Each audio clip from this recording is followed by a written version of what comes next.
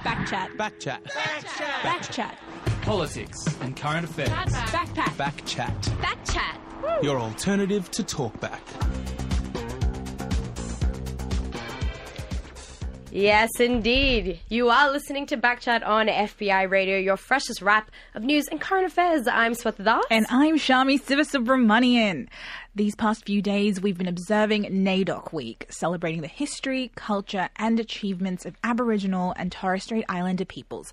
Today's show is going to reflect the voices of the people behind those achievements. First up, we have Thomas Mayer, a Torres Strait Islander man born on Larrakia country in Darwin. He's also the National Indigenous Officer at a construction union and an advocate for the Uluru Statement from the Heart. He's going to be chatting to us about his work on the statement and where we should be looking to from here. After that, we're going to talk to Corey Tutt, a Kamilaroi man who runs Deadly Science, a program which encourages Indigenous students to stick with STEM subjects by sending them books and equipment across the country. Finally, we'll be speaking to Kalinda Griffiths, a Yawuru woman and epidemiologist at the University of New South Wales' Centre for Big Data Research about how Indigenous people are represented in the Australia's official statistics. And as always, we want to hear from you. You can join the conversation by texting in on 0409 945 945 or tweeting us at BackchatFBI. To show us all what a beep lying, beep backstabbing, beep treacherous, beep she is. Thanks, Colin. Backchat, your alternative to Talkback. Earlier this week, the Minister for Indigenous Australians, Ken Wyatt, put forward a proposal to recognise Indigenous peoples in the Constitution. In his announcement, the minister said he wants to see a referendum on the issue within 3 years. The move from the Morrison government comes 2 years after the Constitutional Convention, which produced the Uluru Statement from the Heart. Thomas Mayer was one of 250 delegates to the convention, and we've got him on the phone right now. Thank you so much for speaking with us, Thomas. Thanks for the invitation. No, our pleasure. So, what was your role in the regional dialogues and the Uluru Constitutional Convention? So I was elected out of the Darwin Regional Dialogue, which was one of 13 that happened around the country. And each of those dialogues elected people like me to go to the culminating meeting in the heart of the country at Uluru. So that's how I got involved, yeah. Thomas, you've written a book about the process leading up to the Uluru Statement, which comes out in October. So what was the process like behind that? How did it work? And just how many people were involved?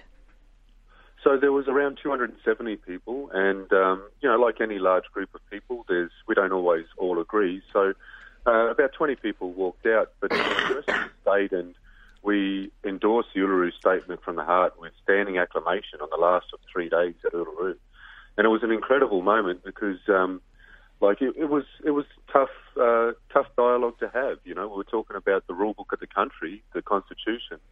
And how we wanted to be empowered in that document. And what we did was we rejected symbolic recognition, and we said that we want our recognition to be substantive with a voice to Parliament. Do you have an example of a story from your book which really stood out to you? There's so many amazing stories. There's 19 remarkable people that I interviewed in the book, and I narrate each story. And one that stands out is Jill Gallagher. Jill Gallagher is the first treaty commissioner in this country, and I learned that as a youth she went to 19 different schools. She was a middle child of 10 siblings, and if you could imagine the hardship that she went through, just 19 schools up to primary school, just following work around, and to become the first treaty commissioner was an amazing story, and also her insights on treaty itself, and how the Uluru Statement helps with the treaty process. It's stories like Jill's and the dialogues around that resulted in the Uluru Statement. But what is the statement, and what exactly is being called for?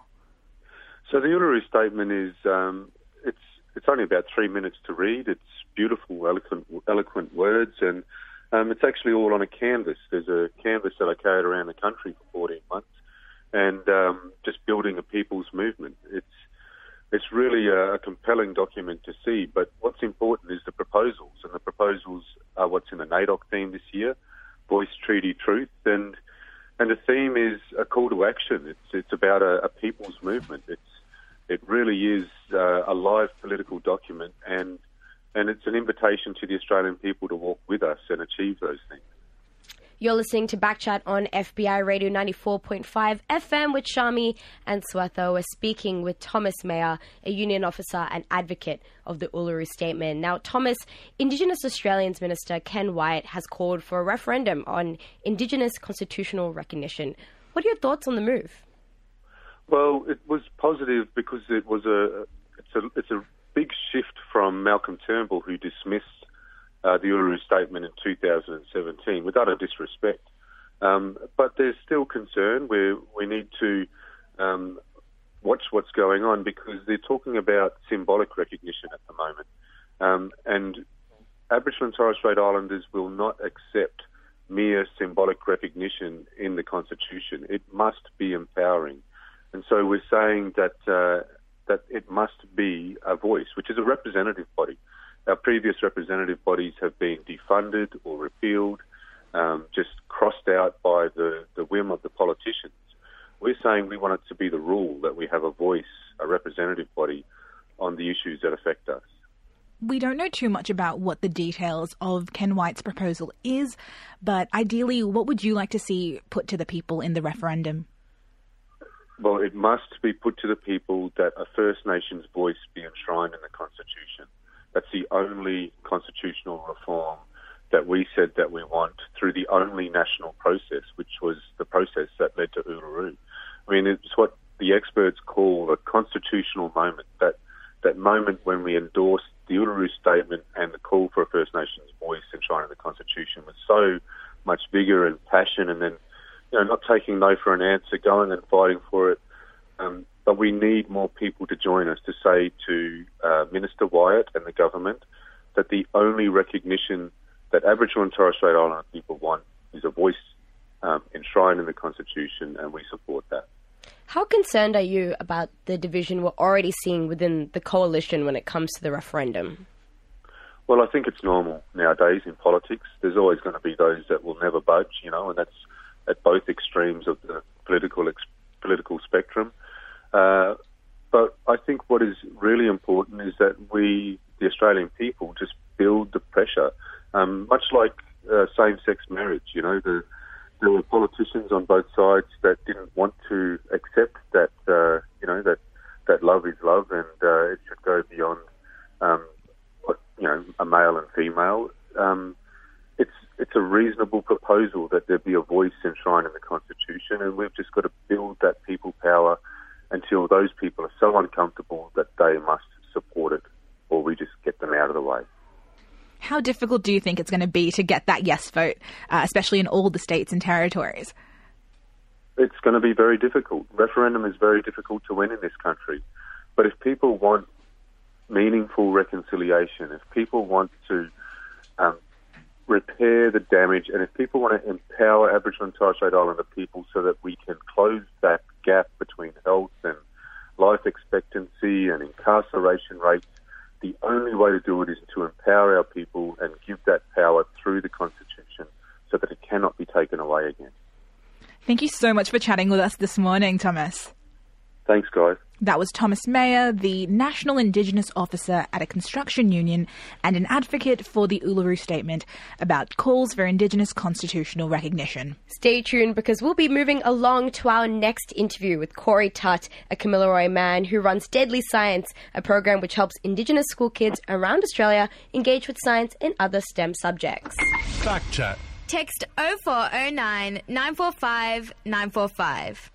According to this year's Closing the Gap report, major social and financial barriers facing Indigenous school children could exclude them from the jobs that require an education in science, technology, engineering and maths. One Kamilaroi man has taken it upon himself to help students stick with STEM subjects throughout the various levels of their education, sending books and equipment across the country to the students who need them most. Corey Tutt runs a program called Deadly Science with the aim of encouraging Indigenous school children to stick with STEM subjects at both secondary and tertiary level. Thank you so much for being with us right now, Corey. Good morning, everyone. How are you going? Yeah, pretty good. We're doing good. well. Yeah, thanks for coming in. So energetic. No one here can really see, but Corey is a very energetic person, so we're very happy to have you. That free coffee's in. You're the founder of Deadly Science, so can you tell us more about the program? So Deadly Science is about inspiring the next generation of Indigenous scientists. If we look at our history, we've got such a rich history with science, with the world's first fish traps. If you read the book Dark Emu, we've got, we used to actually grow grain and make bread. So we've got this huge history, which is, it's pretty much unknown. We don't really learn this stuff in school. And basically, the way Deadly Science works is trying to merge the two together so we can provide these resources for these kids so they can grow and tell their story as well as tell the story of Western science. So what inspired you to start Deadly Science? Like, how did it start? So as a kid, I wanted to be a zookeeper. That was my dream, being a zookeeper. Fair enough, right? yeah. So I was often told I couldn't do it. You need a degree in zoology, you need a PhD, you need all the bells and whistles. Yeah. Turns out you don't. But I wanted to inspire the kids that were like me, that sort of had a bit of a rough background, and they are talented, and often you get told you can't do things, and I wanted to sort of change the perspectives, and you're an inhibitor in many ways, and you need to see the talents you do have. So what kind of feedback have you received from the schools you've donated to? Just jumping straight into that now. Oh, great. We've been seeing so many photos back. We've got astronomy nights that are happening. So in the communities, we've been sending telescopes. So they have community astronomy nights. And one of the places up in the Kimberley where we send them books, they're doing like toad nights where they go and find cane toads. But they're also bringing the telescope out as well. And sounds dangerous. No, it's not that dangerous. I would love to know, what was your experience studying science as a kid? What do you think is wrong about the system? So what's wrong about the system is it doesn't cater for everyone. So as a kid, I always thought about these animal superpowers, right? Why does a blue-tongued lizard have a blue tongue? Blue means poison in the animal kingdom, right? Why does a tiger have stripes? Camouflage. And, it's also a repellent for insects. So those are the things that I sort of got me excited about science, because they are kind of like superpowers. And then, you sort of can expand that to the stars and the ocean. And, I learned in a very different way to most kids. Because I was sort of I wanted to know, I wanted to know the answers. And I think with Indigenous kids, they're very much the same. They're very intelligent. They want to know why certain things happen and why animals do these certain behaviours. Yeah. So a big part of Deadly Science is that you receive a lot of resources from other people to share with Indigenous students. One of those resources is a signed book from a prominent STEM professor, Brian Cox, and from Dr. Carl as well. How does it feel knowing that your program is really gaining traction? So it was really funny how I got into contact with Brian. I was on Twitter and I had this message from Brian Cox, and I'll be honest, I knew who Brian Cox was, but I didn't really know how big a scientist he was. He's a big deal. Yeah. And, part of the reason why it works is because it's authentic and it works and it's from the heart, and he's a very, very kind man, and it feels very special because I didn't actually get a signed book of one of his books. I actually got a signed book that inspired him, which was The Cosmos by Neil deGrasse Tyson. Yeah. And now that book is, it's in my house, but I always treasure that because that's a book that inspired him. The book that inspired me was Harold Cogger's Reptiles in Colour, 1985. So that's it was a good touch to meet Brian and get that. And he sent some books out to schools as well. So he sent about 80 books out to different schools around Australia. That's amazing. He's a legend. Yeah, he's a legend. So look, the Closing the Gap report is pretty grim, especially for Indigenous school kids who want to get a STEM education. What do you hope Deadly Science will achieve for these students? So my buzzword of this week is believe, right? Yeah. So if you truly believe you can do something, you can do it. And these kids are incredibly talented. They're incredibly intelligent. They just need the resources. They need the tools to succeed. And I hope that Deadly Science is around for many years to come. It's not necessarily about Corey Tutt. It's, I work for the University of Sydney. There's multiple people that are helping out with the program. It's a Deadly Science family. And I hope that we can provide the tools so we can see Indigenous people be well represented in science. You're working on a Deadly Science podcast as well. What can people expect from that?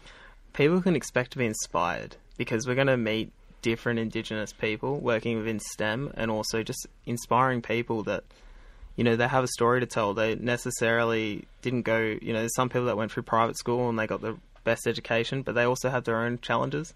And then there's people like me that sort of, instead of going the direct route, they went around the block, So we're going to be telling stories of different people, and we're going to be inspiring people.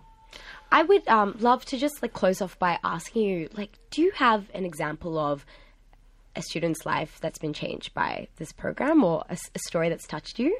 Definitely. Yeah. So there's a young fella that was on Q&A recently, young Noah Noble from Robinson River, right? So he asked me a question, why stars blink, and Q&A took that on board, ABC Q&A. Why do stars blink? Why do stars blink? Yeah. And it's just slipped my mind. I can't actually remember the answer. But his life's been changed because I now get a call from him every week with an animal question or, a question he wants answered. And, he was our Deadly Junior Scientist recently. We do these awards. And his attendance. So they had issues with his attendance, this kid, right? He had a 40% attendance level for the year, and he has not missed a day of school since he was on Q&A. Oh, that's adorable. Curiosity is the most important thing to foster in children, and that's exactly what your Kids program is doing. Kids are the best scientists. Absolutely. And so are you guys. Oh, that's very, very kind, but completely untrue. Thank you so much for talking to us this morning, Corey. Thank you. Thanks for having me. That was Corey Tutt, founder of Indigenous outreach organisation Deadly Science, speaking to us about Indigenous representation in STEM. And you have a podcast coming out. When is it coming out? So I'm aiming for Science Week. It's going to come out in Science Week. It's going to when is that? It's in just a couple more weeks. Cool. So keep an eye out for it and be inspired. Wonderful. Yes, that's right. Next up, we are going to be speaking to Kalinda Griffiths, an epidemiologist at UNSW, about the representation of Indigenous people in the country's official statistics. But right now, we are going to go to a song. This is Dobby's Sick As.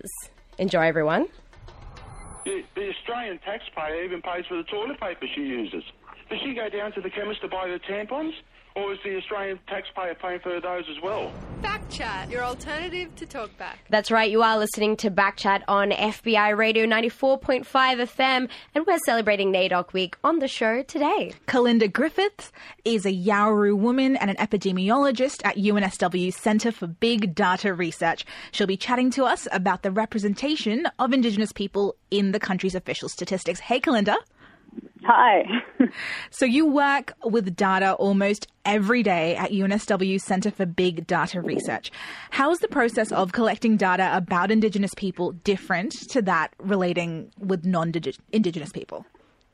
So when we look at it from the outset, it doesn't look that different. But Aboriginal and Torres Strait Islander people have to disclose their identity when they are getting counted in official statistics or for official statistics purposes. So things like going into hospitals or within the census.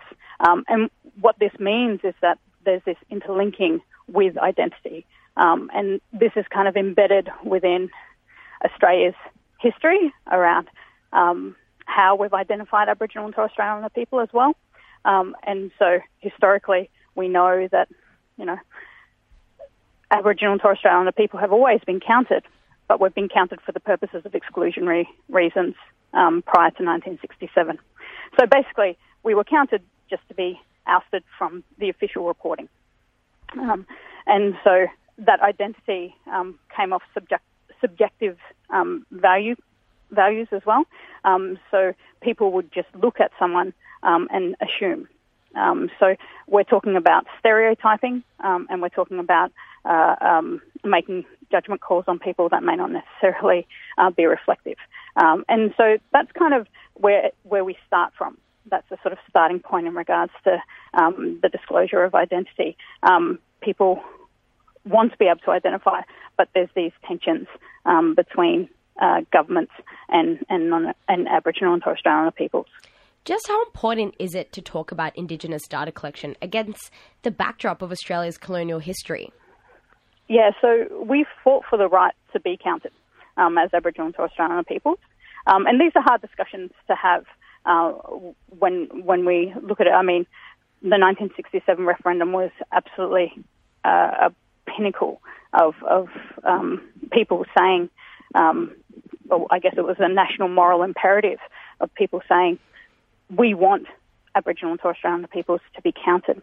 And so that arose, from that historical non-counting or counting for the purposes of knowing who's who in the community for reasons like being taken away, for things like being excluded from bars or whatever it might be, going back to that almost apartheid era.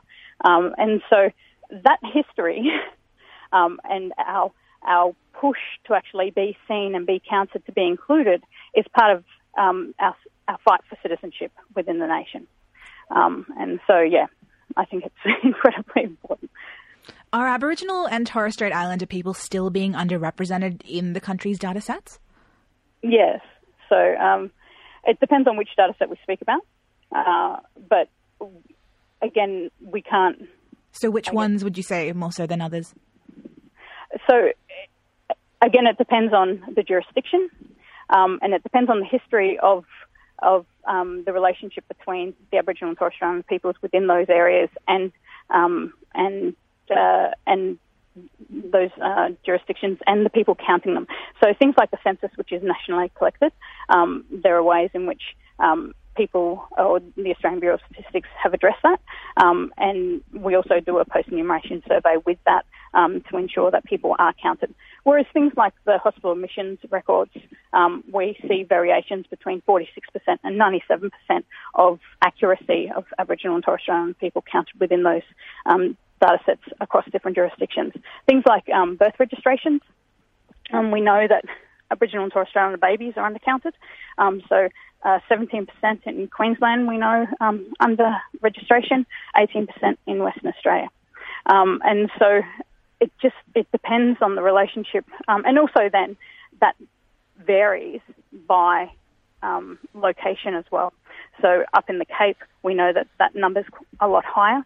And so, and also up in Kimberley region, we know that number's a lot higher as well. That proportion's a lot higher.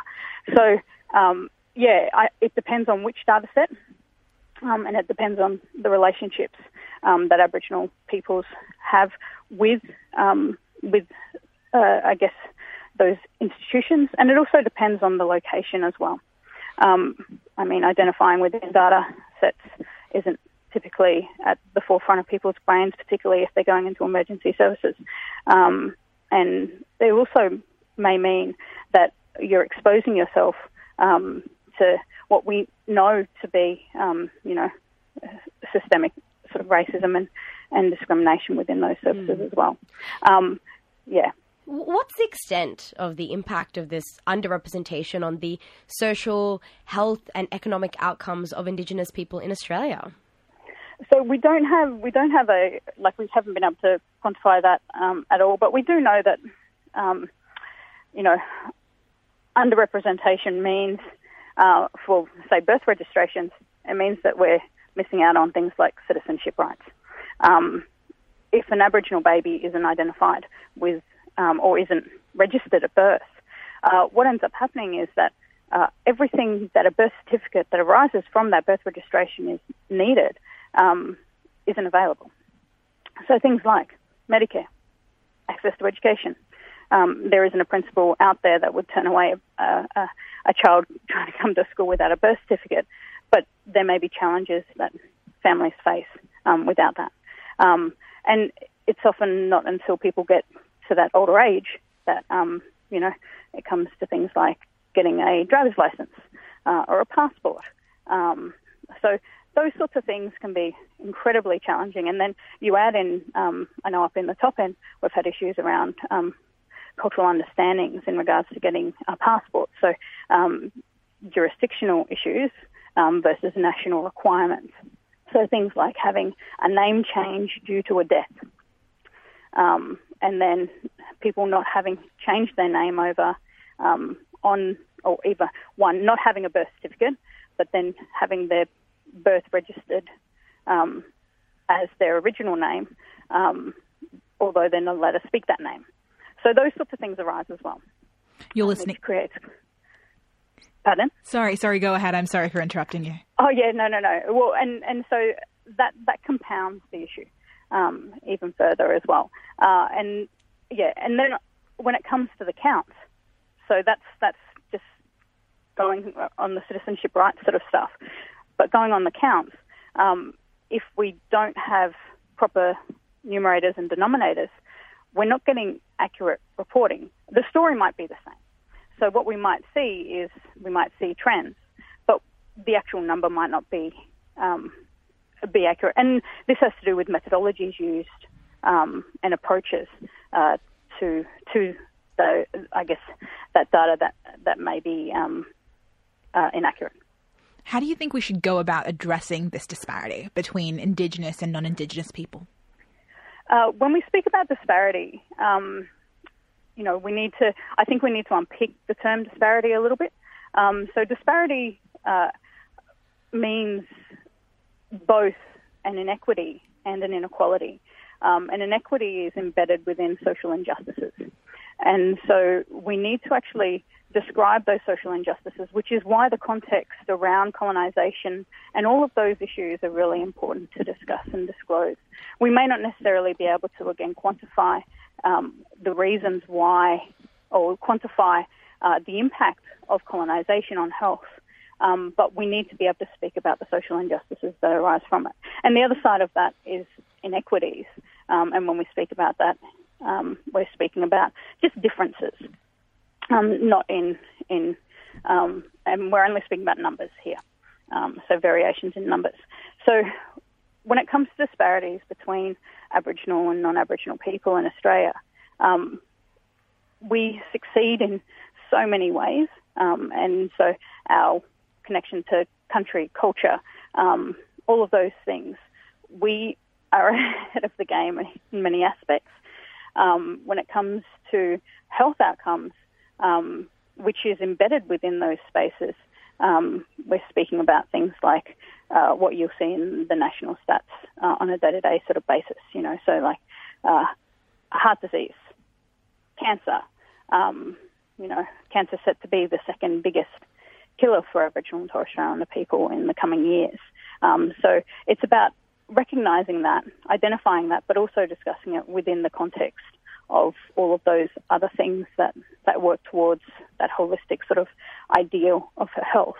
And so as we start to see cancer come through, we need to prioritise that.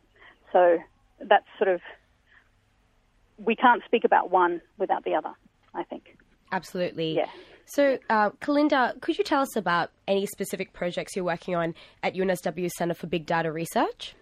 Yeah, so we have a Centre for Research Excellence looking at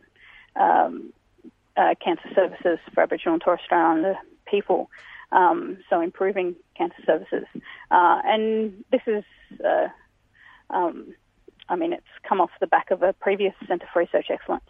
And again, this is about prioritising cancer needs for Aboriginal and Torres Strait Islander peoples and cancer services to make sure that as we start to see this increase of cancer arising, increasing rates of cancer arising, we're able to, I guess, push the demand or provide for that demand and provide it well. Again, there's a couple of different themes in that. My focus is primarily on treatment and outcomes, and so I work in. It's a very new area in identifying issues with the data, but palliative care is where I'm focusing my work at the moment. And so, because we don't know the quality of palliative care in regards to Aboriginal and Torres Strait Islander peoples.